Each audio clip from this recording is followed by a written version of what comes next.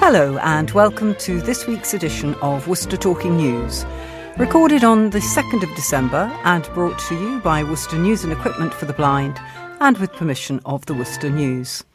I'm Pippa Curtis and the team this week comprises Alex Gwynn as recording engineer, Carol Hartle on copying and admin, and our readers today are Catherine Neal. Hello. And Phil Lee. Hello.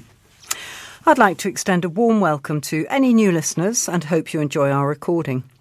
As always, we will include, first of all, a list of useful telephone numbers, then what's on in the local theatres, etc., followed by the headline stories, a selection of general news stories, some sport, and then finishing up with the thought for the week, sunrise and sunset times, and of course, the birthday file. If we don't have a record of your birthday and you'd like to be included, please do get in touch and we can add it to the file. Obituaries are now recorded after the closing music. We do like to hear from you, so if you have any comments or problems, a message can be left on the answer phone on 01905 767 766. Alternatively, just put a note in your wallet. And finally, the service is free to users. But if you'd like to make a donation, it can be sent to Colin Chance House, Wilds Lane, Worcester, WR5 1DA. So let's start this week, as we do with every week, with the telephone numbers, which Phil is going to read. OK, thanks, Pips. We'll start with Wilds Lane. That's Colin Chance House, of course, and it's 01905 767 766. Listeners should be aware that this is not manned daily and need to be patient if a reply is required. Police non-emergency is 101. NHS Direct is 111. Out-of-hours medical assistance is 0300 123 3211, and that's between 6 and 8 p.m. Crime Stoppers is 0800 555 111. Worcester Hub is 01905 765 765. Worcestershire County Council here to help 01905 768 053 and press option 3. Community Risk Team, that's the fire safety lot, 0800 032 1155. Domestic Abuse Helpline 0800 980 3331. Sense Adventures, which is walking for the visually impaired, that's D Jones on 01684 891 297 or 07920 144 614. And you can also reach her on www.senseadventures.co.uk. That's all small case. Samaritans is 116123. Worcester Live is 01905 611 427. And lastly, Malvern Theatres is 01684 892277. Thanks, Phil. Moving on to what's on this week. Well, as we get closer to Christmas, you can imagine there's quite a lot going on, but I've tried to select some variety to tempt you. Starting at the Huntington Hall a week today, that's Thursday the 9th of December, you can enjoy Tenors Unlimited, singing a selection of Christmas favourites, plus other popular hits, both classical and contemporary. The three tenors will be joined by local choir Sing and Tonic. I like that. And the show starts at 7:30pm. Tickets are from £23 to £25. And for more details, ring 611 427. Continuing with the Christmas theme, there's a seasonal craft fair taking place at the Guildhall in Worcester on Saturday, the 11th of December. It's on pretty much all day, 9:30 to 4pm. And also on Saturday at the Cathedral, this is assuming that they have finished their repairs from Storm Arwen, the Worcester Festival Choral Society are putting on their annual performance of Handel's Messiah, the ultimate pre-Christmas concert, so I'm told. It starts at 7:30 and 7:30 in the evening, and tickets range from £15 for concessions to £25. Another concert that's taking place that weekend, it's on both the Friday the 10th and Saturday the 11th at Pershaw Abbey. It's the Worcester Male Voice Choir, and they're performing at 7 p.m. Tickets from, I find this extraordinary, but £13 and 9p, it said in the paper. And if you want more details, you need to Google eventbrite.co.uk. And last but not least, on Saturday the 18th of December at 7:30 p.m. in the Henry Sandon Hall, Barry North takes on a solo role as the Spirit of Dickens in a spellbinding production of Dickens by Candlelight. Tickets cost £14, and for more details, telephone 677 399. So I hope something there floats your boat. Moving on now, we will have the headlines, which Catherine will read, and then we'll go straight into the first story, which Catherine also has. Right, thanks, Pippa. The headline for Friday, November the 26th, was Homes Plan Thrown Out Over Threat. On Saturday, November the 27th, the headline was No Tree Due to Vandals. Monday, November the 29th, the headline was Storm Hits Cathedral. On Tuesday, November the 30th, it was I Wish I'd Had the Vaccine. Wednesday, December the 1st, Sex Assaults Shame of Chippy Owner. And Thursday, December the 2nd, Woke Clique at the Theatre Under Fire.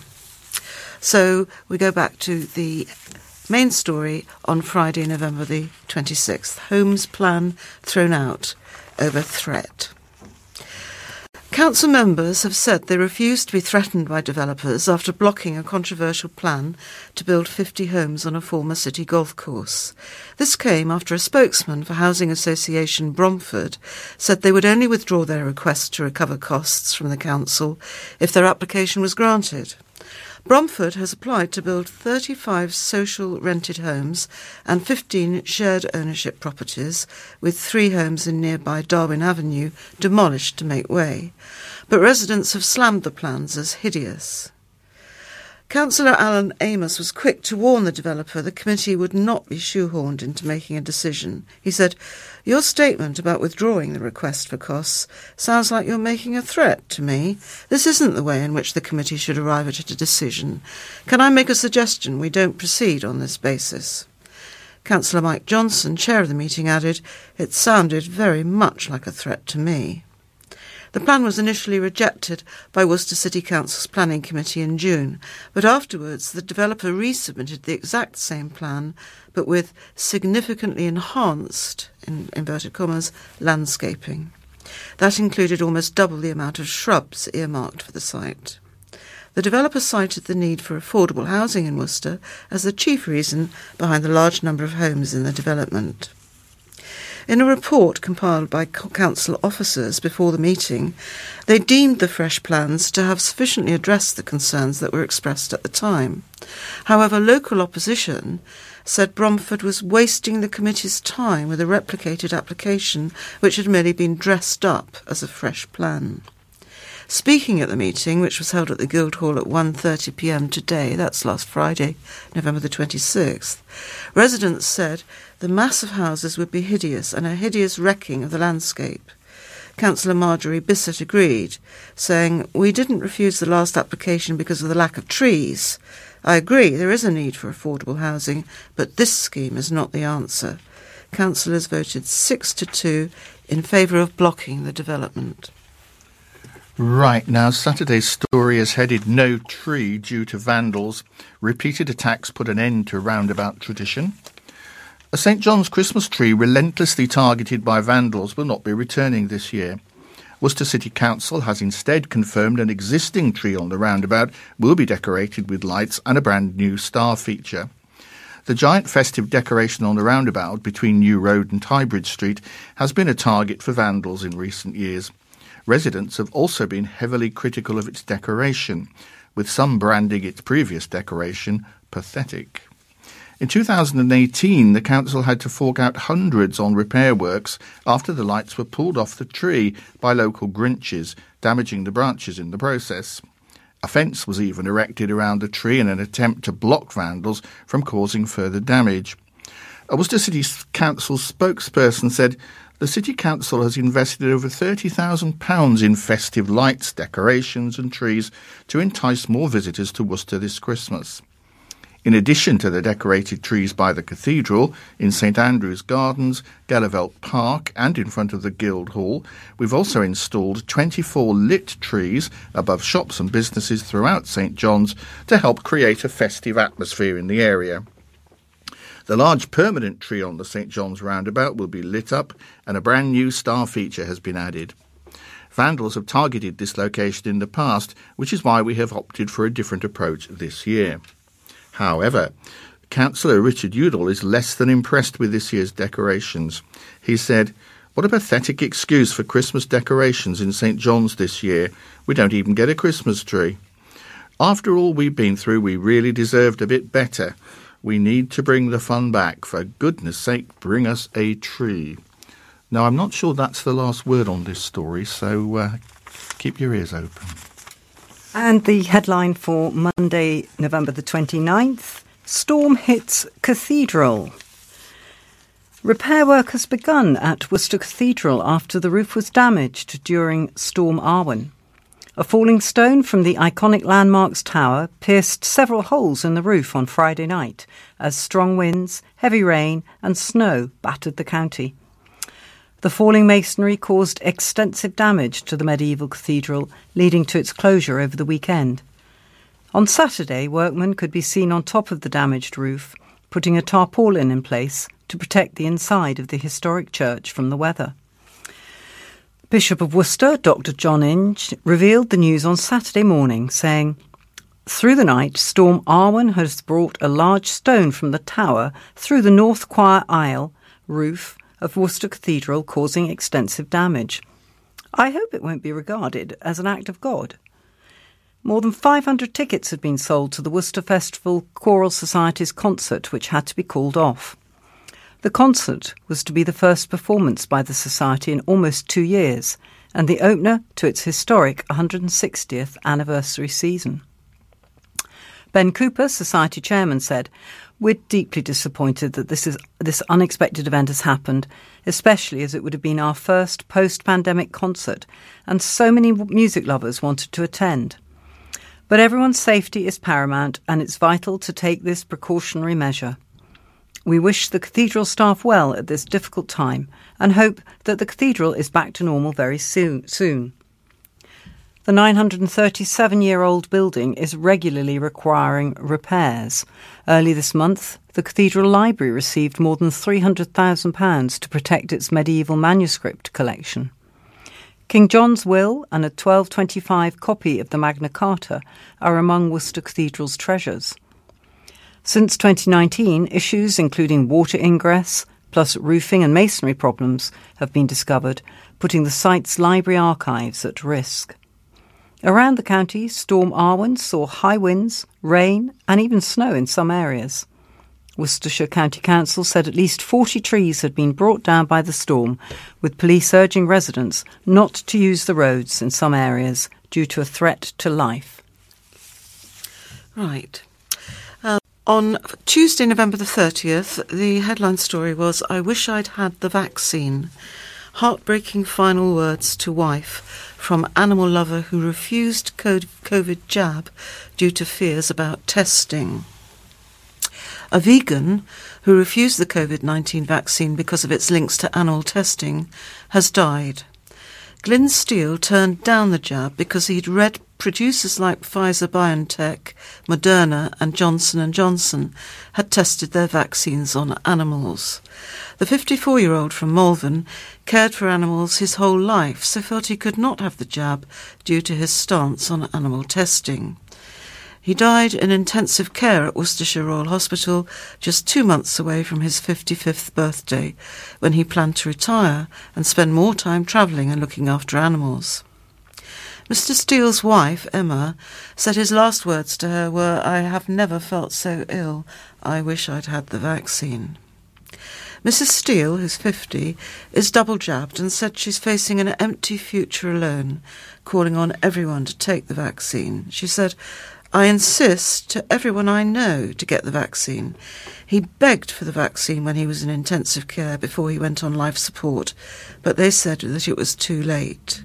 She continued, "I've been crying myself into a dehydration every night and letting the tears flow like a river in the morning and waking up in the night crying. It's having to tell people that loved him that they will never see him again and seeing that pain in them. I'm used to trying to make people laugh, not cry." He was a very gentle soul. He was a vegan and didn't want the COVID vaccine because it was tested on animals. Mr. Steele, a field service engineer, cared for a total of 6 rescued cats and dogs at his home in Malvern, and even brought a dog in need back from a holiday in Sri Lanka. Glyn had started off with just a cold, which gradually got worse, and he tested positive for COVID on October the 27th. He deteriorated rapidly, and Emma had to call an ambulance on November the 2nd. But she was told none were available, and she therefore had to take her unconscious 19-stone husband to hospital herself. There were 12 ambulances queuing outside Worcestershire Royal Hospital when she arrived with him, she said. She said, "I still don't know how I got him in my car. He was so heavy that I couldn't even push him in a wheelchair at the hospital. Eventually a young lad appeared and offered to help. He was there because his mum was also unwell and couldn't get an ambulance either, so he had to bring her to the hospital like I did." Her husband was quickly admitted to intensive care, but by November the 10th he was put on life support and in an induced coma. Mrs. Steele said, "I was with him when he died. I was wearing a full PPE kit, so I couldn't touch him, but they played his favourite music by the Sex Pistols, and I stayed with him until the end." He died within 20 minutes of his life support being turned off. Despite 2 weeks passing, Mrs. Steele said she still cannot imagine life without her husband. "I will forever miss our friendship, our partnership, our love, and our connection to each other," she said. "I sometimes think I need to text the word talk to the suicide hotline when my thoughts get really loud and scary and take over." Mr. Steele's niece Charlotte has launched a GoFundMe page with the aim of raising money for the funeral at gofundme.com/f/help-fund-glynns, that's GLYNNS-funeral. Wednesday's story, headline, Sex Assaults Shame of Chippy Owner. The disgraced owner of a Worcester chippy has been jailed for sexual assault and harassment. Gominda Lola was sentenced to 36 weeks behind bars after being found guilty of a string of offences which took place at the Bull Ring Chippy in St John's. Lola was found guilty of 3 charges of sexual assault and 1 of harassment. All the offences involved teenagers. The court heard Lola sexually touched more than 1 victim on different occasions. Magistrates ordered the 57-year-old to serve 3 consecutive 12-week sentences, 1 for each of the 3 charges of sexual assault, all against women aged 16 or over. They said they were treating the assaults as particularly serious because of the victims' ages. He was also given a further 12-week sentence, which is to be served concurrently, for the harassment charge. Worcester magistrates heard 1 young woman was subjected to a course of conduct that amounted to harassment, including the, quote, tickling and touching of her hips, which left her feeling uncomfortable and distressed. Speaking after the sentencing, a relative of one of the victims said, "When he received the sentence, his attitude didn't change one bit. He didn't look like he had any remorse for what he'd done. I honestly believe he thought he was above the law." Lola of Kingsbury Road, St John's, Worcester, must now register at Worcester Police Station in accordance with the Sexual Offences Act of 2003, where he'll remain on record for 10 years. He has also been ordered to pay a surcharge to fund victim services of £128, which he must pay by April 15th, 2022. Gominda Lola was sentenced to the prison term at Kidderminster Magistrates Court on Friday, November the 26th, after having been found guilty of the offences on October the 27th.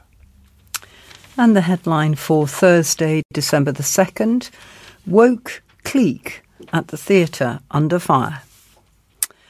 Worcester Theatre chiefs who cancelled a live comedy show over a racist tweet row have been threatened with financial punishment by a leading councillor. City Councillor Alan Amos has accused do-gooders at Worcester Theatres of imposing censorship after they axed comedian Andrew Lawrence's scheduled performance at Huntingdon Hall due to a string of hateful tweets in the summer. Organisers announced they would no longer be hosting a date on Lawrence's Pale, Male and Stale tour in July, after he aimed a series of racist digs at black football players following England's penalty exit in the 2020 Euros final.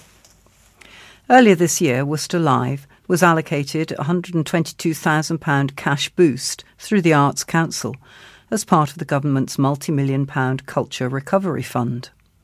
However, speaking at a full council meeting on Tuesday, Conservative councillor Amos warned the grant could be cancelled and the money repaid if it is used for political purposes. He said, "The great thing about English theatre is that there is no censorship, so people are free to choose their own entertainment. Earlier this year, the nationally acclaimed comedian and satirist Andrew Lawrence was booked for a show which was abruptly cancelled at short notice, even though the show due to be performed was exactly the same as that for which he had been booked. A tiny woke clique at the Swan Theatre and Huntingdon Hall thereby imposed censorship where none exists in law. Therefore, I sought confirmation from the council that it would make abundantly clear to anybody in receipt of council money that they may not use public money for political purposes, which they did in this case, and that if they do, funding will be stopped immediately and it would have to be repaid. We cannot have little cliques of do-gooders taking public money and then misusing it for their own political ends. They need to remember that it is this taxpayers' money that is keeping the theatre in business in the first place. People want to be entertained as they choose, so we need to keep politics out of it." Despite Councillor Amos's warning, the City Council insisted theatre directors have full autonomy over their scheduled acts. A spokesman said, "The programming of the Swan Theatre and Huntingdon Hall is entirely a matter for Worcester theatres." Lawrence caused huge controversy this summer after aiming racially fuelled criticism at black players in the immediate wake of England's Euros exit. Tweeting after the match, the 41-year-old said, "All I'm saying is the white guys scored." Lawrence, who has previously featured on the BBC, later added to his original tweet, saying, "I can see that this has offended lots of people, and I'm sorry, black guys are bad at penalties."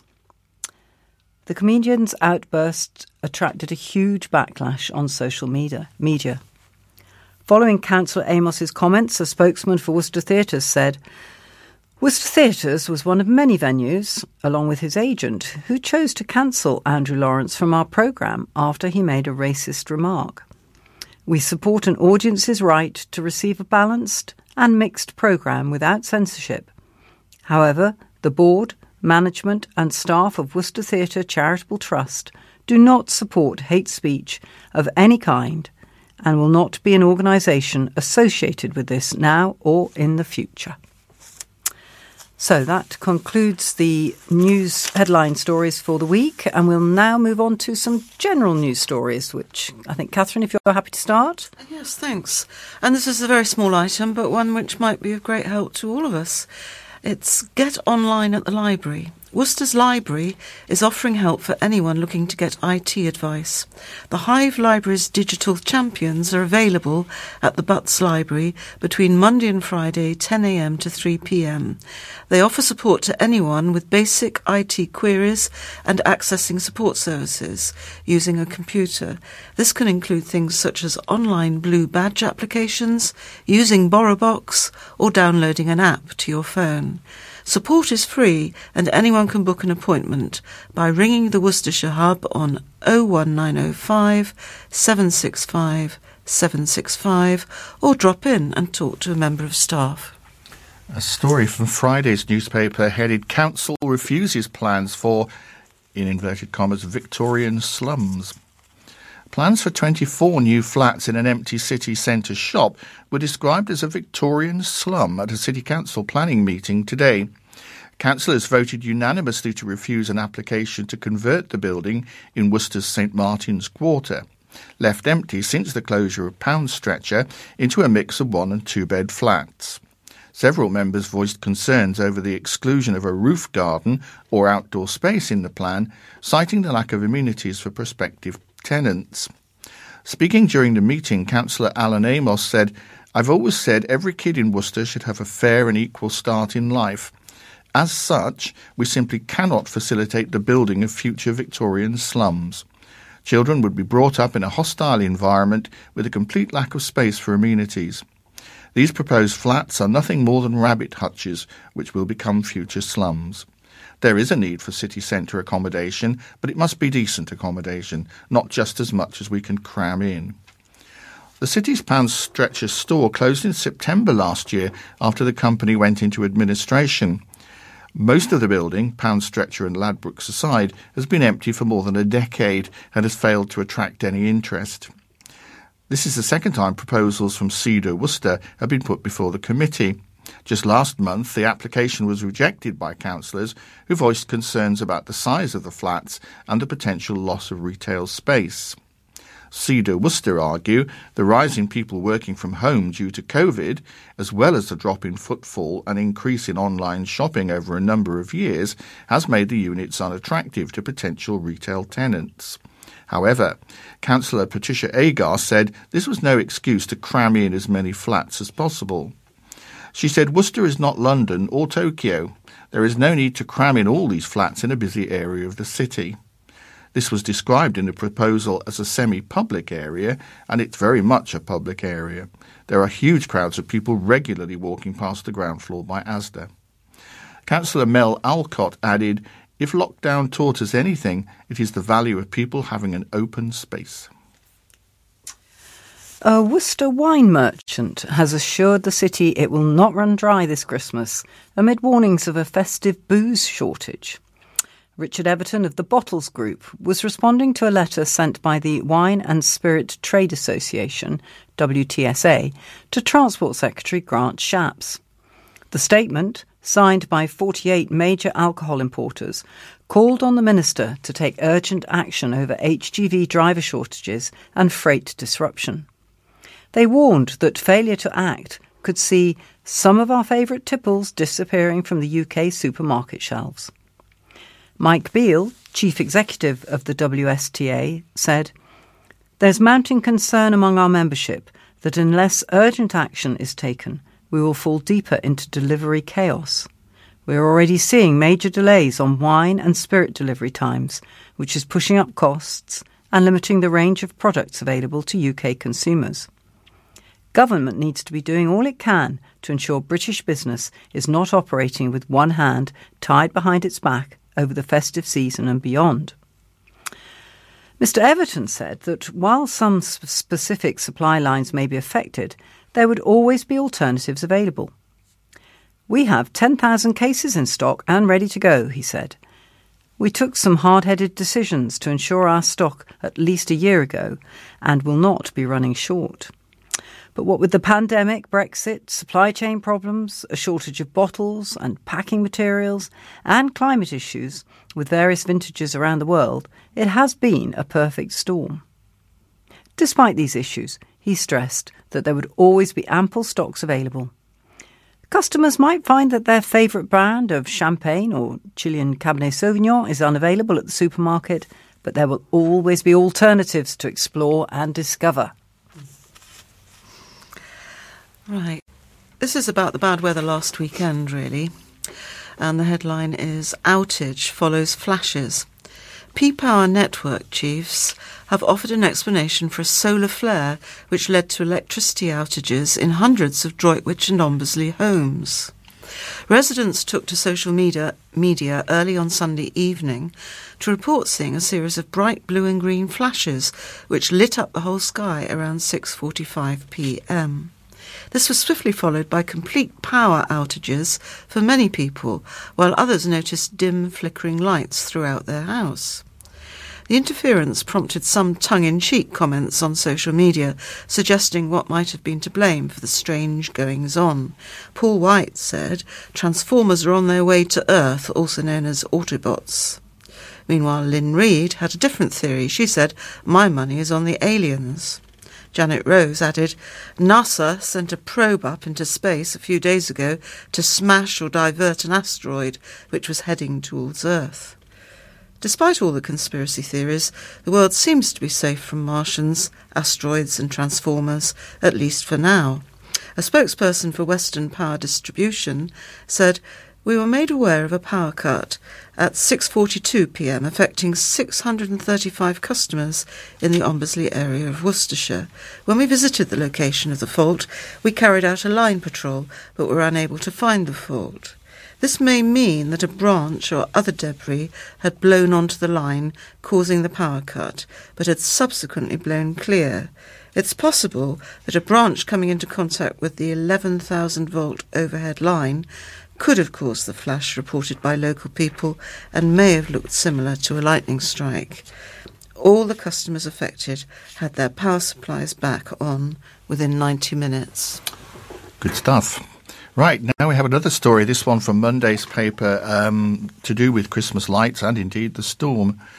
Christmas officially arrived in Worcester as hundreds of people gathered in Worcester this weekend for a magical festive lights switch on. Throughout the day, crowds were kept entertained with live music ahead of the lights, with performances from Laura Christopher, local artist Andy Grimwood, and the Doorstop Princesses singing hits from Frozen. As the clock ticked away ahead of the switch on, the Worcester Male Voice Choir sang a host of festive songs for the crowds in Cathedral Square. The event went ahead despite the freezing conditions and strong winds from Storm Arwen, which already caused the same event in Malvern to be cancelled. To switch the lights on, Mayor of Worcester, Stephen Hodgson, was joined on stage by the cast of this season's pantomime at the Swan Theatre, Beauty and the Beast, as well as guest of honour, Oscar Saxelby-Lee. You may remember Oscar's story made the headlines around the world after thousands of people from Worcester helped raise the money to fund a life-saving medical procedure in Singapore. The pair were joined by Father Christmas, who kept an eye on the proceedings. A Worcester City Council spokesman said, "Thanks to everyone who came out to celebrate the Worcester Christmas Lights Switch-On event this evening. Oscar did a fine job of turning them on, even though he was a little nervous at first, doing it in front of a massive crowd." The Christmas Light Switch-On was hosted by Youthcom Radio and the City Council. Looking ahead to this week, the Victorian Christmas Fair kicks off on Thursday. That's today. Yes, that's right. It'll be going on over the weekend, I believe. So, teamwork is the key, according to this story. A new head teacher has praised staff and the local community following his nomination for a Worcestershire Education Award.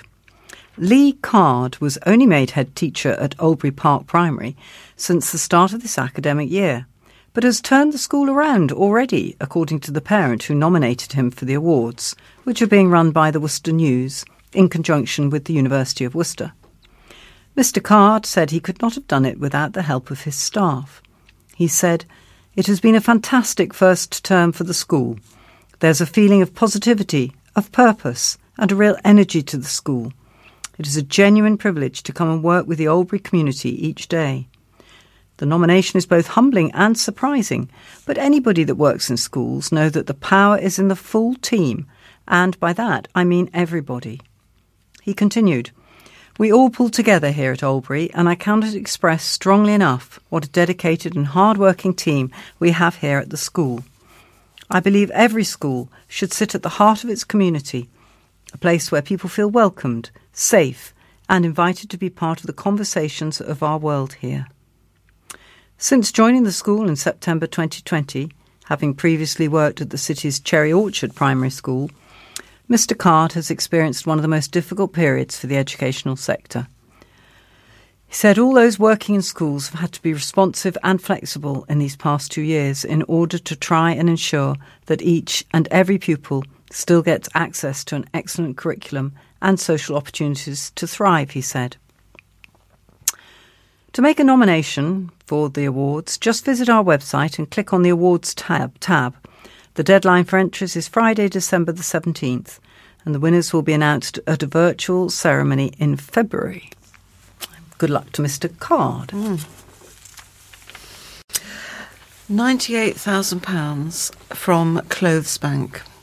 Generous people have donated their unwanted clothes to recycling banks, raising almost £98,000 to support firefighters. Hereford and Worcester Fire and Rescue Service has collected over 482 tonnes of unwanted clothing in its firefighters' charity recycling banks.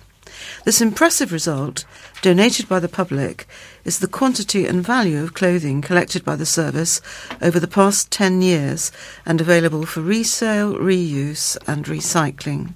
This achievement has been flagged up in the firefighters' charity's latest clothes recycling performance report, which has announced that nearly £5 million of unwanted clothing has been donated to fire stations across the UK in the 10 years up to March 2021.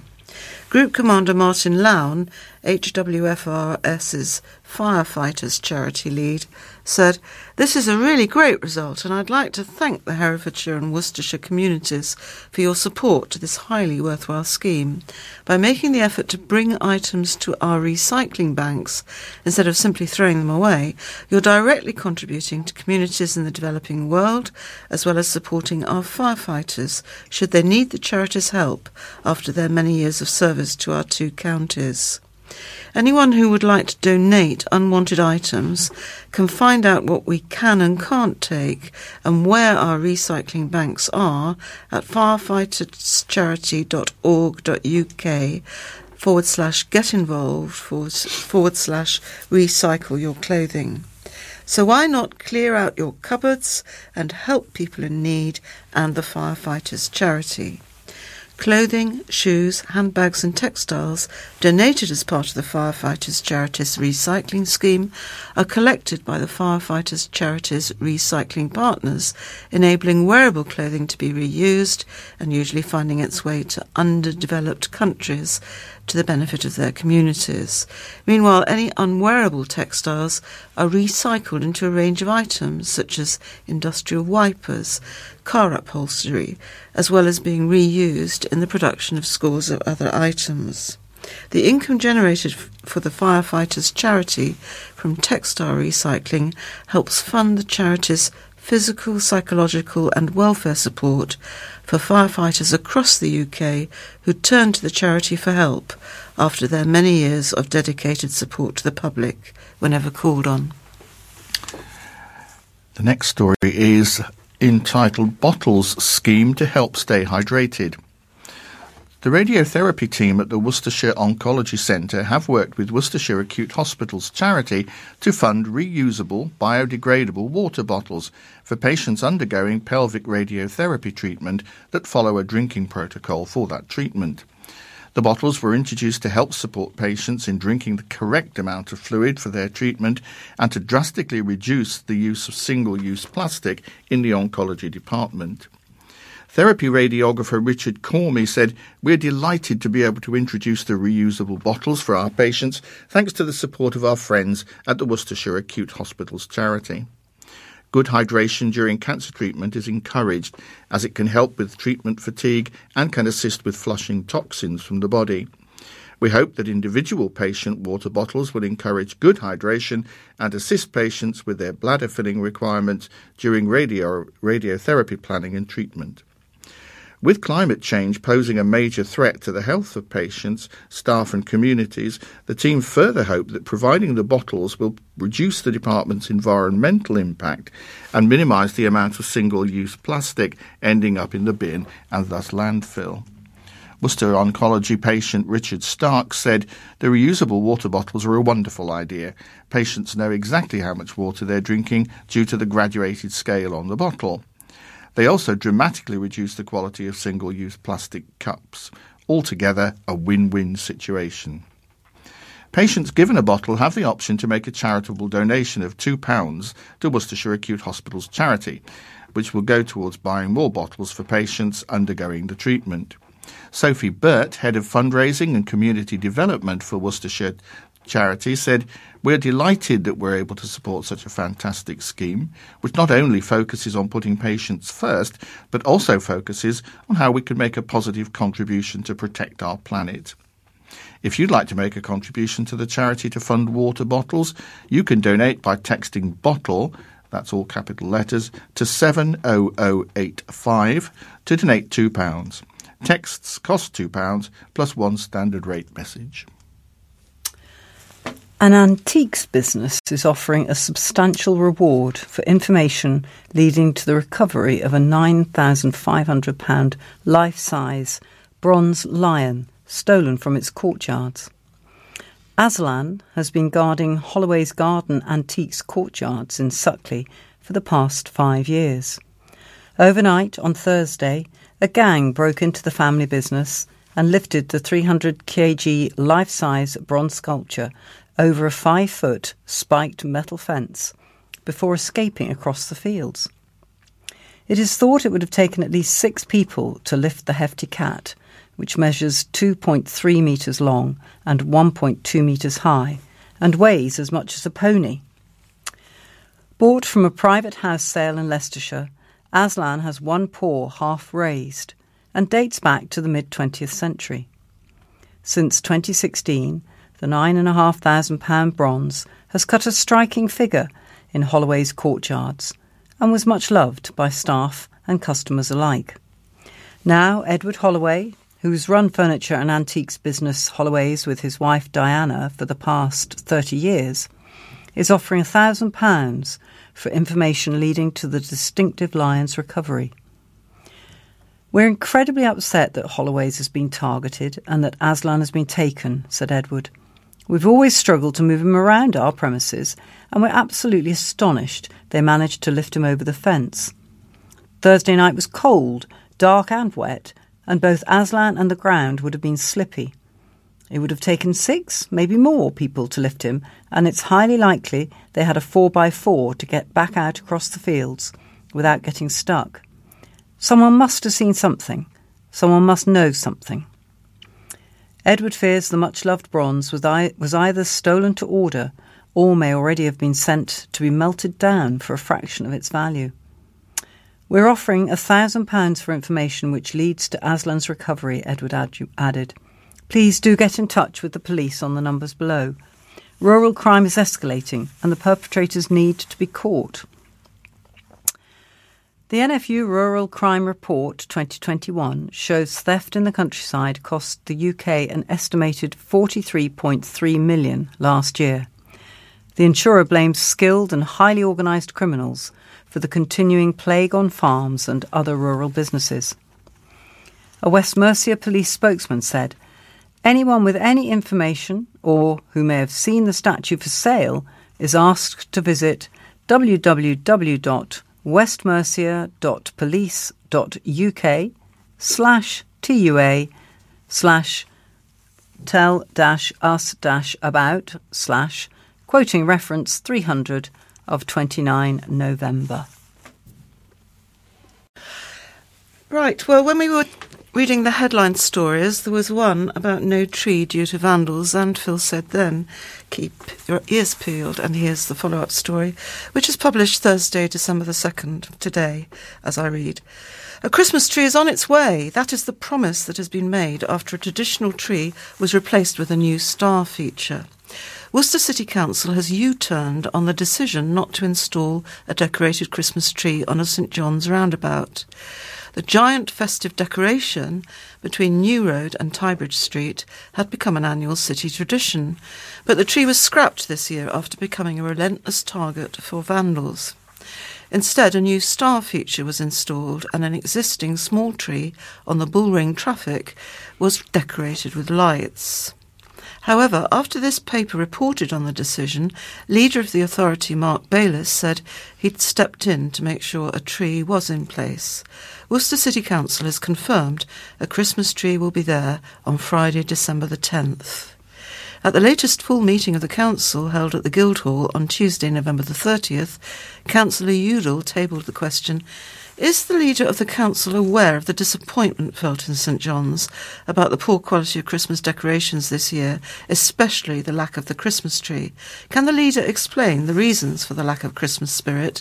And if he can, even at this late stage, improve the situation? Councillor Mark Bayliss replied, the Christmas decorations in St John's needs a fillip, and I'd already seen that before this question came in, and I'd instructed officers to look again. It certainly is a tradition to have that tree there, and I've asked officers to look and find us a tree that we can put there, and I'm looking forward to it happening. We've had a series of problems, trees pulled down and lights being strangled, dangled across the road, so it isn't without its challenges, but good news for both the people of St John's and Bedwardine, a tree is on its way. A Worcester City Council spokesman added, Worcester City Council is set to bring even more festive joy with the installation of an additional decorated Christmas tree. Good, that's a happy ending to that story, so far anyway. It's Storm Arwen again, I'm afraid. Cathedral reopens after storm damage. Visitors have been allowed to return to Worcester Cathedral following a weekend of disruption and damage caused by Storm Arwen. The doors reopened at 10 o'clock on Monday, with visiting and services restricted to the nave and the cloister, and the shop and cafe open as usual. During the storm on Friday evening, part of a pinnacle from the side of the tower fell through the roof of the north choir aisle.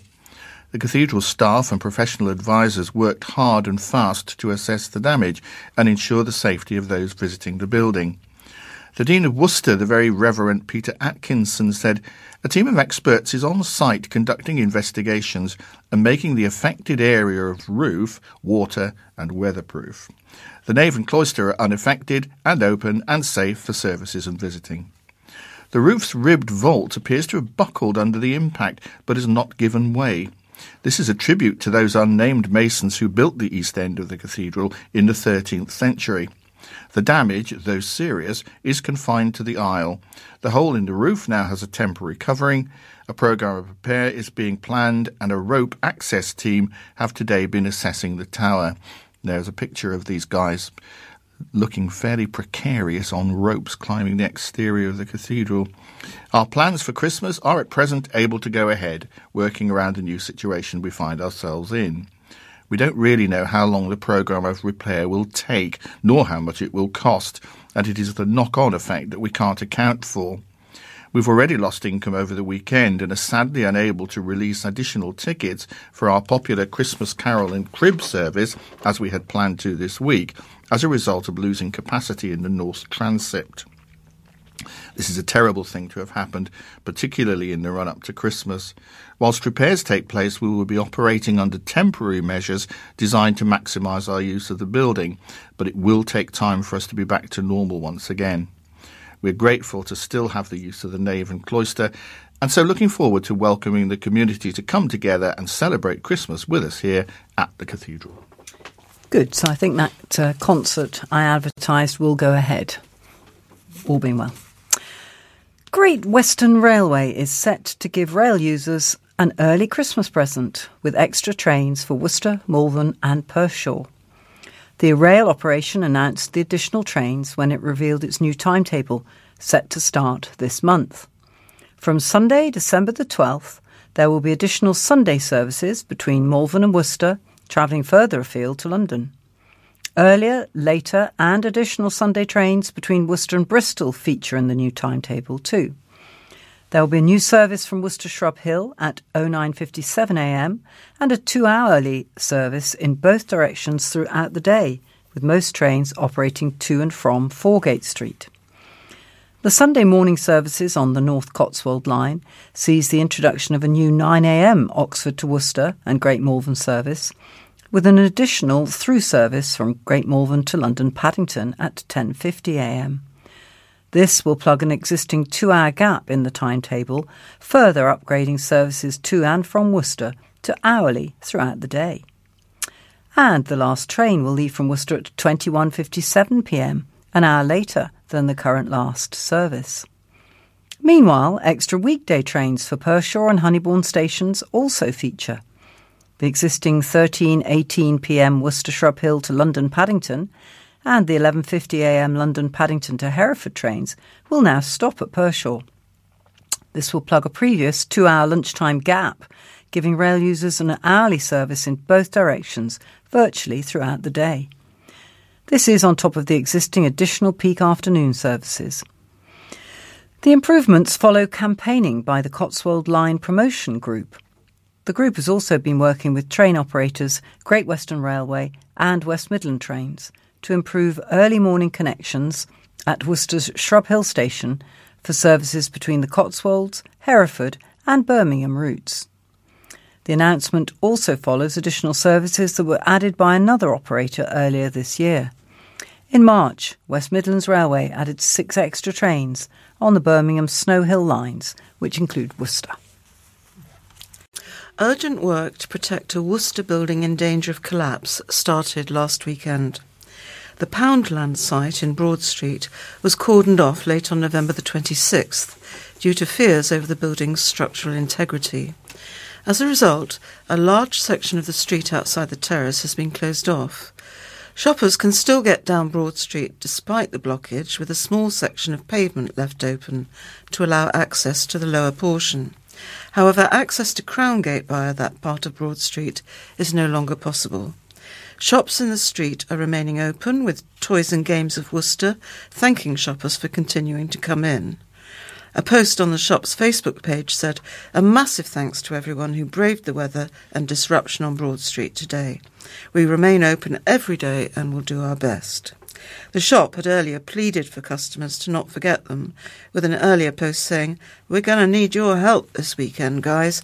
With restricted access on Broad Street, please make the effort to come and see us."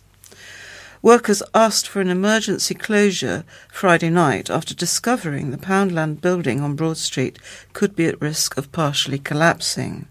John Fraser, head of Worcestershire Highways, said on Friday that it is a developing situation and there is no word yet on when it will be back open. We had a call from the building inspector to say they'd uncovered dangers within the structure. There's a potential for some kind of collapse, and they've asked us to close the road. As they were working on the rooftop to get it fixed, they came across some more problems. It's a concerning situation. It's not yet known why the building is in danger of collapse, with teams from the council investigating possible reasons for the building's condition. At the beginning of October, Poundland apologised to customers for its continued closure as work was undertaken on the building. In May, the nearby Crowngate shopping centre entrance was shut off over safety concerns about falling debris from the roof, with the barrier stretching across that entrance and in front of Poundland. But although the entrance to the shopping centre has since reopened, the bargain store has remained closed, with the shop front blocked off and the barrier still in place. At the time, a Poundland spokesman said the landlord was carrying out essential work. "We know this is disappointing for our customers, but as soon as we have a date for reopening, we'll let you know," they said. Right. This article is headed Reclaiming the Night, and it's from Saturday's newspaper. Hundreds of people took to the streets of Worcester to challenge violence against women and girls. An estimated 400 women, men and non-binary allies joined forces at Boston Tea Party at 7:30 on Thursday before making their way through Worcester's city centre. Marchers were encouraged to make as much noise as possible when they passed pubs and venues where women had experienced violence and sexual assault. Powerful banners were also on display conveying messages such as "My body, my property, your respect." Organisations including Worcestershire's Women's Equality Party, West Mercia Rape and Sexual Abuse Support Centre, West Mercia Women's Aid, Joy Project, Out Together, University of Worcester and Worcester Community Trust all took part. Serena Longworth-Cook, co-founder of Out Together, an LGBTQ+ group for Worcestershire, said, "We're here tonight because we have a lot of women members, and that includes a diversity of women. So we have lesbians, bisexual women, trans women and non-binary persons. But we also find anyone who's visibly LGBTQ+ on the streets experiences the same violence, whether that's verbal abuse, physical violence, or the threat of violence from straight men, as the rest of the women who are here. So we really want to add our voice to the women's voice and say this is just not good enough. We all have a part to play in this. The statistics for male violence are so high. It means it might not be all men, but it's probably men we work with and live alongside. They're in our lives, whether we know it or not. After making their way through the city centre, the march came full circle to Boston Tea Party, where walkers warmed up with teas and coffees and further talks were held. One woman who wished not to be named said, "It's amazing to see so many people out here for the march. There are so many more than I was expecting."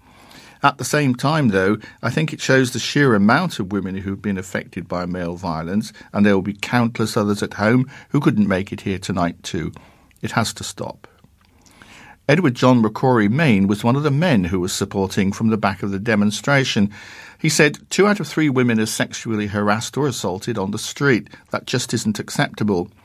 As a guy, I feel like we need to stand behind the women and say this is not okay. We need to make the streets safe again. It's all good women coming forward and speaking out, but this actually needs to be backed by us as well, and it starts by us showing our support. That's why I came out. I think some men can feel offended when they're asked to come and support women because they think, I'd never do anything like that, so why should I support it? Well, we need to stand behind women and show we're with them. And this is an up-to-date analysis of Worcester's COVID hotspots. It was in Thursday, December the 2nd's paper. 4 areas have moved into the highest COVID hotspot category after a rise in cases across Worcester. But Public Health England's PHE coronavirus map shows other areas have seen a fall in coronavirus cases in the latest week of data up to November the 25th. Areas with infection rates above 800 cases per 100,000 people are placed in the highest black hotspot category on the coronavirus map. Places in the category include Warndon East, that has an infection rate of 906.5 per 100,000, which equates to 57 cases recorded that week. Northwick, that has an infection rate of 985.4 per 100,000, with 79 cases. Barbourne and Rainbow Hill has an infection rate of 834.3 per 100,000, with 67 cases. King George's Field has an infection rate of 829.8 per 100,000 with 74 cases. Those 4 areas join Warndon West, that was already in the category and which has the highest rate in the city, 996.5 cases per 100,000 with 54 cases recorded that week. Don't think that actually stands. No, I think they've got their sums wrong there. Anyway, areas with infection rates between 400 and 799 cases per 100,000 people are placed in the second highest purple hotspot. And actually this is relevant because the visual that goes with the article has the map of Worcester City coloured in all the appropriate colours. Sorry that I can't share that with you. Lippard Grange has an infection rate of 707.2 per 100,000 with 42 cases recorded that week. And I'm now going to just read the number of cases because I think that's easier. Lower Wick and Bromwich Road had 48 cases recorded. Worcester Town North, 35 cases. Worcester Town South, 36 cases. Baton Hall and Diglis, 48 cases. Dines Green and St John's, 41 cases. Infection rates of between 200 and 399 cases per 100,000 are placed in the third highest blue hotspot category on the coronavirus map. Moving into this category is Ronkswood and Nunnery Wood with 14 cases recorded. Meanwhile, Henwick dropped into the fourth highest light blue category with an infection rate of 162.5 per 100,000, which equates to 9 cases recorded, the lowest rate in the city. So, well done, Henwick. I think they need to do their maths a bit better, don't you? Sounds like it. Ever wondered what a battered Mars bar tastes like? Well, how about a battered mince pie instead? An inventive chippy has brought back the deep-fried treat after it proved hugely popular over previous festive seasons. Riverside Fish Bar in Bridge Street, Starport-on-Severn, has also reintroduced battered pigs in blankets, offering a savoury option for adventurous customers. Both were put back on the menu last Friday, November the 26th, after a year's seasonal hiatus. Hungry customers also have the option of custard and a warm drink with their battered mince pie, making it a proper winter warmer. I must admit I have wondered what a battered Mars bar tastes like, but never a mince pie. And I can wait, I think. Here's a nice story. Food bank boosted by Harvest Festival gifts. A Worcester primary school has collected hundreds of bags of food at its annual Harvest Festival. Oasis Academy Warndon collected donations in aid of Oasis Warndon Community Hub and its food pantry, which provides food to those in need in the Warndon parish and beyond. Volunteers at the hub will also make up special Christmas food hampers for local families who may need a helping hand. There were so many donations received as part of the Harvest Festival that once the pantry shelves were fully stocked, there was enough left over to help Worcester Food Bank replenish its stocks. Academy Principal Suzanne Owen said, "We're so proud of the amount of food our families have donated this year for the Harvest Festival. The food donated will really support those in need, and it shows what a generous community we have here at Warndon." Hub leader Faye Osborne said, "The Academy has outdone themselves this year with their donations of tinned produce, long-life items and toiletries to help stock the shelves here at the community food pantry. The huge amount of food collected means we were able to share some with the Worcester Food Bank. It's a privilege to be able to serve the community here, and we know what a difference these food items will make to the families that receive them. Thank you so much to all the parents and students that donated an item, no matter how small, as every little bit helps." People living with dementia and their carers now have access to a county-wide network of meeting centres offering physical, social and emotional support. Thanks to a joint initiative between Worcestershire County Council and the University of Worcester, there are now 4 meeting centres open in the county, with another 2 set to open in the new year. Meeting centres offer ongoing, friendly support, enabling people to meet others in a similar situation, have fun, and get help that focuses on what they may need. They were introduced into the UK following a research project by the University of Worcester's Association for Dementia Studies, which looked at the successful programme run in the Netherlands. There are now over 30 meeting centres across the UK, with Droitwich Spa Meeting Centre being the first to open in Worcestershire in 2015. Now, helped by funding from the County Council, there are also meeting centres available in Evesham, Malvern Link, Witchenford and Worcester, with 2 more to follow in Kidderminster and Stourport in the new year. If you've been affected by dementia or know someone who is and would like more information about the meeting centres, please contact your local meeting centre. People living with dementia and their family carers can also be referred to meeting centres by professionals working in healthcare and health and social care. And the centres, this is going to take a little bit to do. Droitwich Spa, the telephone number is 740950. Evesham is 01386 429 454. Malvern Link, Witchenford and Worcester, the telephone number is 01905 724 294.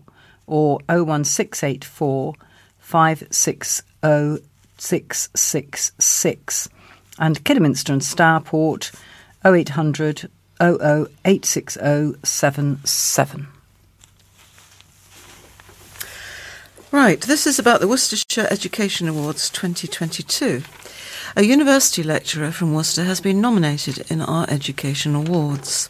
Dr. Barbara Mitra, Senior Lecturer in Media and Culture at the University of Worcester, was nominated for Teacher of the Year in the Worcestershire Education Awards. In the nomination, Dr. Mitra is described as dedicated and passionate about helping her students achieve their best results.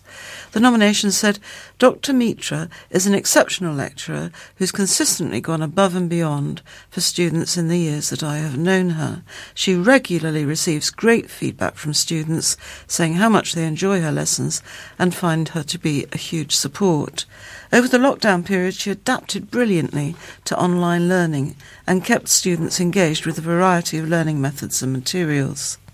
It continued, Dr. Mitra is a positive and uplifting tutor who never seems to have a bad day. She's always working hard to improve the student experience and regularly asks for feedback and suggestions.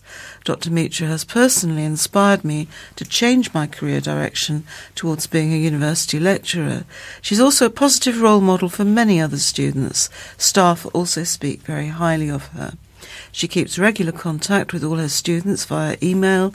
She also posts regularly to the course Facebook page to ensure all students are reached. She makes students feel heard and cared about.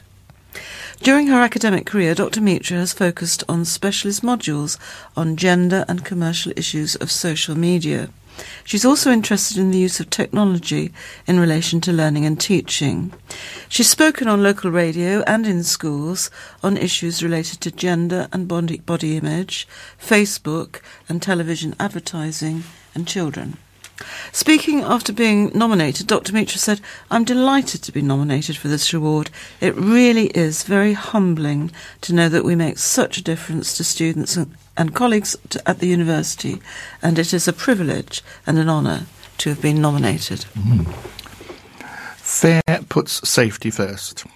Organisers of Worcester's Victorian Christmas Fair have offered reassurances the event will go ahead this week after COVID concerns were raised. The fair, which normally attracts an estimated 150,000 visitors to the city over the 4 days and contributes an additional £7.3 million to the Worcester economy, is taking place between Thursday and Sunday, December the 2nd to the 5th. Attractions running throughout the fair include street entertainers, carol singers, buskers and the carousel in the Corn Market. 200 market stalls were present at the 2019 fair, attracting 185 coachloads of people to Worcester. But some readers questioned if it should be going ahead, especially given the fears over the new Omicron variant of COVID. Reader Charles Smith said, are the council going to take full responsibility for all persons who contract COVID during this event? It is, of course, the council's duty to protect the taxpayers who pay their wages, not to try and make money. Another added, wonder if Worcester Christmas Victorian Fair will be cancelled. All those coaches travelling from all over the country. So we asked Worcester City Council if there had been talks on whether it should be cancelled. In a statement, the organisers said, this year's Victorian Fair has been organised with the public safety as the number one priority, and we will accommodate any changes to the COVID rules. We're looking forward to welcoming thousands of residents and visitors to Worcester's biggest festive event. Last year, organisers took the decision to cancel the event in September prior to the country going into a second lockdown that November. At the time, the organisers said, the decision to cancel this popular event has not been taken lightly. With the COVID-19 pandemic still at large, the risks incurred in allowing this winter event to go ahead were simply too high. The Victorian Fair began back in 1992 by traders from picturesque New Street and Friar Street. Now in its 28th year, the fair may have grown a lot, but it has stayed true to its traditional roots with plenty of Victorian-themed characters, festive treats and a wonderful atmosphere. Councillors voted unanimously to block a gross overdevelopment at a residential property in Worcester. Members of the committee described the plans for a ground and first floor wraparound extension at a property in Georgina Avenue as a monstrosity. Councillor Alan Amos said, I've been on this planning committee for a long time, and let me tell you, this is the first time I've heard of a wraparound. Wrap something around me and I'll become even fatter, which is exactly what will happen to this property. I don't see how anyone could be expected to pass this at all. It is an ugly monstrosity and a gross overdevelopment. Local opposition from nearby residents cited a number of concerns about the plans. Complaints included the visual impact on the street, the disruption generated during building work, and a loss of privacy to a neighbouring property. They also felt the extension was an overdevelopment of the site. Councillor Bill Amos said, "This isn't an extension, it's a complete rebuild. If we allow this, it would set a dangerous precedent for the area. It completely changes the character of the whole street. If this was applied to every house in the street, it would become one of the most oppressive to live in Worcester." Councillor Joe Hodges said, "If you want a property of this size, I don't understand why you would go for an extension. Why not just move to a house where the land could facilitate a house of this size?" A man was rescued from the waters of the River Severn by firefighters on Tuesday night. The man ended up in the river's waters after police were called to a concern for safety near Quarry Street at 10:15 p.m. Firefighters managed to get him safely back out of the water and to an awaiting ambulance as temperatures dropped overnight. He was taken to Worcestershire Royal Hospital for further treatment. Fire crews from Worcester, Evesham and Perthshire were sent to the riverbanks. A fire service spokesman said a man was rescued from the River Severn by fire service personnel and handed over to the police, who were in attendance along with the ambulance service. The incident was marked as pending closure at 11:29 p.m. An eyewitness said police were diverting people away from the riverside while they dealt with the incident. A West Mercia police spokeswoman said police were called to Quay Street in Worcester at shortly after 10:15 p.m. last night, the 30th of November, following a report of a concern for safety. Well, thank you, Catherine. I think that pretty much wraps up the general news stories. There wasn't a great deal, was there, to choose from? So we'll move on to a little bit of sport. And Phil, I think you've got a couple of good stories if you'd like to kick us off. I have, Pips, indeed, yes. We'll start with some cricket and the appointment of Brett D'Oliveira to be captain of Worcestershire. My boyhood dream, Worcester-born Brett takes over from Leach as new club captain. A lovely photograph of him on the back page.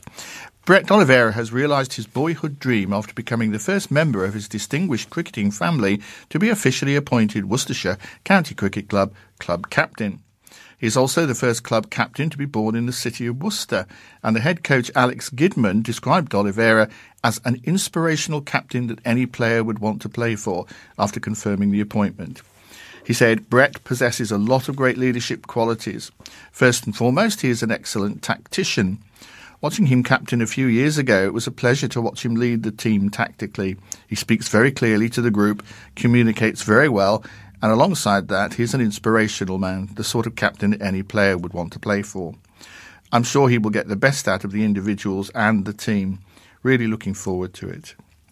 D'Oliveira's grandfather, Basil, and late father, Damien, represented Worcestershire between them for more than 30 years before becoming first team coach and academy director, respectively.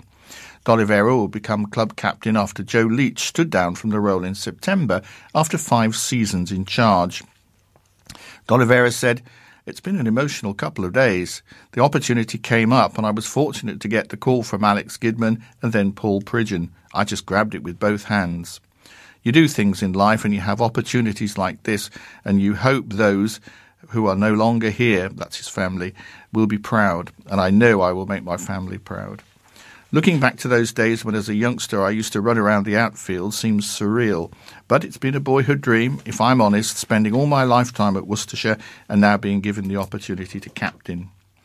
D'Oliveira replaced the injured Leach as captain during the second half of the 2018 season and was also in charge of the T20 side in Moeen Ali's absence during the 2018 and 19 campaigns, when the Rapids won the Vitality Blast and finished runners-up the following year.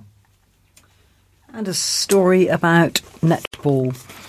A University of Worcester student has been selected as an umpire for an international netball tournament in Dubai. Evie Stewart-Davis is one of 10 umpires from the UK selected to oversee the Emirates Dubai Sevens tournament next month. "I'm so excited, I was over the moon," said the 20-year-old of Cheltenham, who's in the second year of her PE and sports coaching science degree. Obviously, it's an amazing experience to be able to umpire at that level. Umpiring internationally, there's different styles of playing the game, which is good experience and will hopefully improve my performance.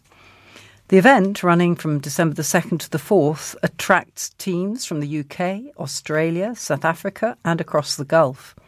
Evie will join umpires selected from around the world, including the umpire that officiated the last Netball World Cup final. Evie, who umpires and coaches juniors at the Gloucester-based Challengers Netball Club, gained her regional level qualifications at just 16 and is now working towards her A award, which will allow her to umpire at national level. She is honing her skills with the university's co-owned Super League netball franchise, 7 Stars, umpiring their training games and pre-season matches. This will be the former Tewkesbury School and Hartbury College pupil's second time at the Dubai Sevens, which she umpired at in 2019. The tournament was cancelled last year owing to COVID-19. Evie's interest in umpiring was first sparked at school in Year 8. Already a keen netball player, a teacher asked her to fill in umpiring a Year 7's game. Evie typically umpires 5 games a week, alongside 6 hours of training, including strength and conditioning. Her ambition is to be an umpire on the international stage, alongside becoming a secondary school PE teacher. Best of luck to her. Worcester Warriors have strengthened the depth of their front row options with the signing of Scotland international tight head prop Murray McCallum from Glasgow Warriors. McCallum will arrive at Six Ways on January the 1st on a contract to the end of the 2022-23 season, having joined Glasgow from Edinburgh on a short-term contract in July. McCallum, who's 25, is well known to Warriors director of rugby Alan Solomons, who worked with him during his time in charge of Edinburgh.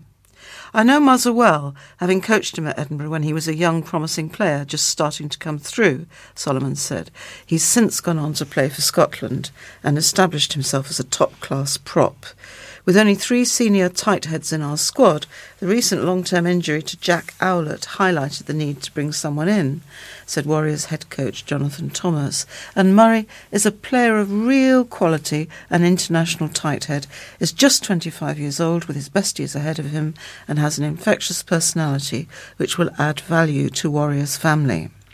McCallum began his rugby career with Dunfermline and was a member of the Scotland under-20 squad at the 2016 Junior World Championship.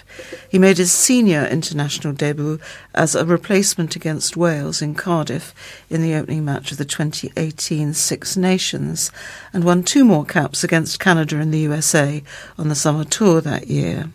McCallum is no stranger to Six Ways, having played for Glasgow in the Clash in September. I'm delighted to sign for Worcester Warriors. The Premiership is the ultimate test for a prop and a league I have always wanted to challenge myself in, McCallum said.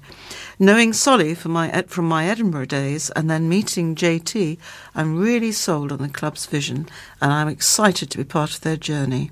You can see the club's ambitions with the appointment of Steve Diamond, who's someone I look forward to working with. I can't wait to get started.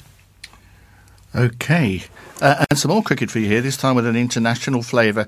Worcestershire Rapids teen spinner among wickets on international debut in Colombo. Worcestershire cricket was represented at international level this week with a young Rapids star making his mark. Worcestershire spinner Josh Baker was amongst the wickets on his England under-19 debut and finished on the winning side in Tuesday's ODI, that's One Day International, with Sri Lanka in Colombo. It was a proud day for Josh, and the 18-year-old received his England cap from head coach Richard Dawson before the opening game of the 5-match series.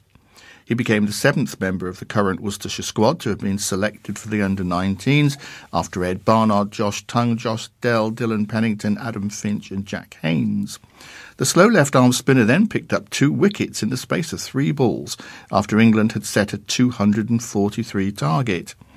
He came into the attack immediately after completing the initial 10-over power play with Sri Lanka at 47 for none. He bowled 3 tight overs for 8 runs before breaking through the last ball of his 4th over when Siobhan Daniel attempted a big hit and was bowled. The second ball of his 5th over brought further success for the former Malvern College pupil as Pawan Patiraja went for a sweep and was also bowled. The opening spell for the figures for his opening spell were 7 overs, no maidens, 2 for 29. Baker finished with 2 for 46 from 9 overs, and a late-order collapse saw Sri Lanka dismissed for 217 and England won by 25. When England batted, Baker scored 8 and put on 31 valuable runs for the 8th wicket with James Sales. And on to golf. The three captains at the Vale Golf and Country Club have together raised an extraordinary amount of money for charity. Jill Millard, John James and Graham Whitehead pooled their resources to raise money for their two chosen charities, Prostate Cancer UK and Grace Kelly Childhood Cancer Trust. Over the last 2 years, money was raised in a variety of ways. But even in the various lockdowns, money was still coming in via football result predictions and various other forms. Plus, over £3,000 was raised by Tony Perryman in his chipping challenge, helping the grand total to reach £18,200. £2,000 was sent to both charities while the pandemic was at its worst to help them through an arduous time.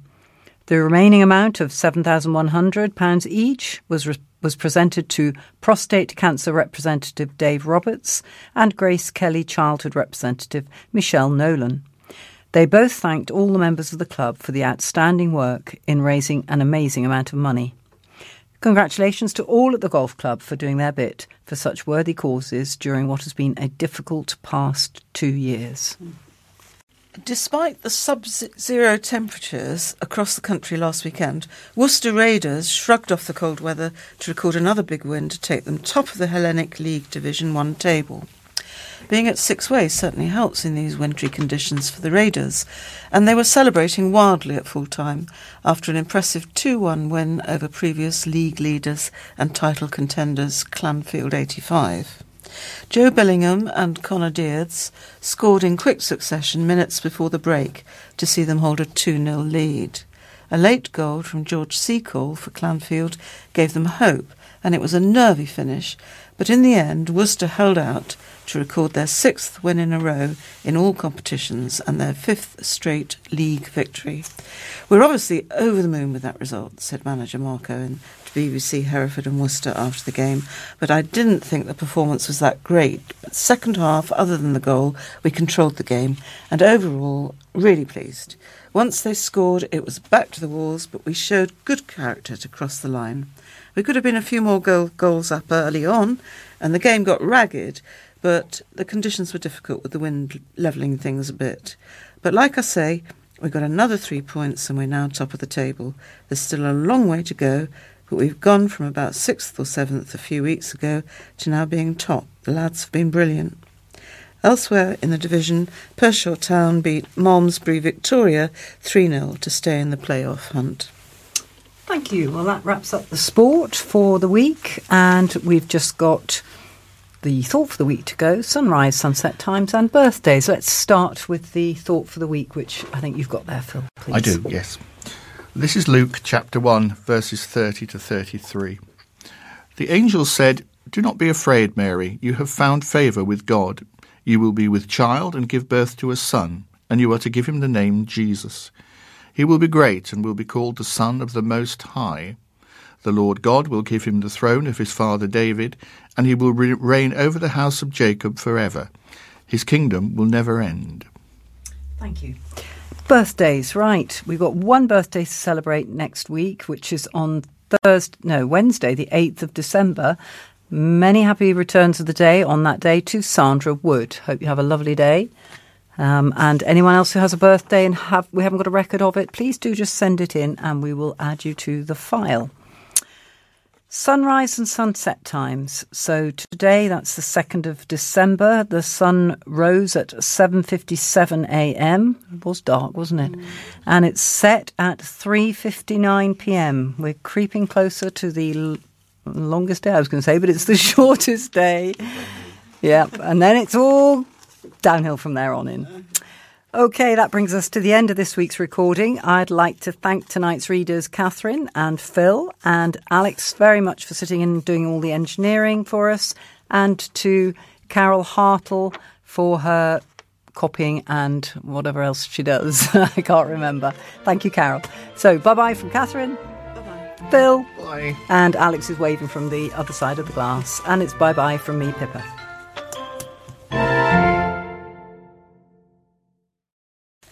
Colin George Coombe passed away on November the 7th. The funeral service will take place at Worcester Crematorium on Wednesday, the 8th of December at 10 a.m. Family flowers only, please. Donations, if desired, may be placed in the collection box available at the service or sent directly to St Richard's Hospice, Wildwood Drive, Worcester, WR5 2QT. For all inquiries, please contact Co-op Funeral Care, telephone 01905 22137. Julie Grosvenor Davies sadly passed away on Sunday, November the 14th. She will be sadly missed by all her family and friends. Funeral service to take place at St Martin's Church, London Road, on Friday, December the 3rd at 12:45pm, followed by committal at Worcester Crematorium. Please wear bright, casual clothes. Family flowers only. Donations to Samaritans may be left on the collection plate in church or sent to E.J. Gummery and Son, 6870 Ombersley Road, Worcester, WR3 7EU. John Mayo passed away on November the 12th. The funeral service will be held at Worcester Crematorium on Wednesday, December the 8th at 1:45pm. Black dress optional. Family flowers only, please. Donations, if desired, for the Royal British Legion may be given at the service or sent to F.W. Spilsbury, Funeral Director, 12 Upper Housel Road, Malvern, Worcestershire, WR14 1TL. Keith Bartlett passed away on November the 18th. The funeral service will take place at Worcester Crematorium on Thursday, the 9th of December at 2:30. Family flowers only, please. Donations, if desired, for either St Richard's Hospice or Help the Heroes, and they may be placed in the collection box available at the service. All inquiries to Co-op Funeral Care, telephone 01905 22137. Robin Francis Boyd died on November the 7th. The funeral service will be at the Vale Crematorium on Tuesday, December the 7th at 1pm. Family flowers only. Donations in memory of Robin are invited for the British Heart Foundation, and these may be sent to E. Hill and Sons, Funeral Directors, Pershaw, WR10 1HZ. Elizabeth Isabel Gwynn, née Baldwin, known as Betty, passed away on the 23rd of November. The funeral service will be at Worcester Crematorium on Friday the 10th of December at 12:15pm. Family flowers only, please. Donations, if desired, for St Richard's Hospice may be left at the service or sent to Bedwardine Funeral Services, 01905 748811. Pauline Gardner passed away on the 14th of November. The funeral service will be on Friday the 10th of December at Worcester Crematorium at 2:30pm. Family flowers only, please, with donations for St Richard's Hospice and the British Heart Foundation. Margaret May Moll, née Fulcher, died at home on the 12th of November. A funeral service will be held at Worcester Crematorium on Monday 13th of December at 12:15pm.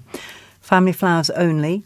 Donations, if desired, for the Pulmonary Fibrosis Trust may be left in the donations box provided.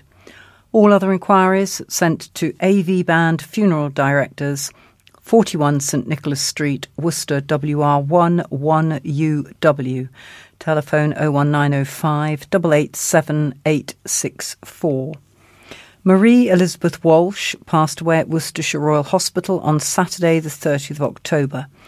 Funeral service will take place on Thursday the 9th of December at St Barnabas Church at 10:45am, followed by burial at Astwood Cemetery. Flowers welcome. Please send to AV Band Funeral Directors. Donations, if desired, to Cancer Research UK or RSPCA can be left in donation box provided or sent directly to the charity. All inquiries to AV Band Funeral Directors, 41 St Nicholas Street, Worcester, WR1 1UW. Telephone 22892. Roy George Painting passed away on November 22nd. His funeral has already taken place. Edwina Hazel Tyler died 13th of November. Private cremation followed by Thanksgiving service at St Martin's Church, London Road, Worcester, 2:45 p.m. on Wednesday 15th December. No flowers, please. Donations, if desired, to Age UK and Help Musicians. Inquiries to George Crump and Son, Funeral Directors, telephone Worcester 01905 773339.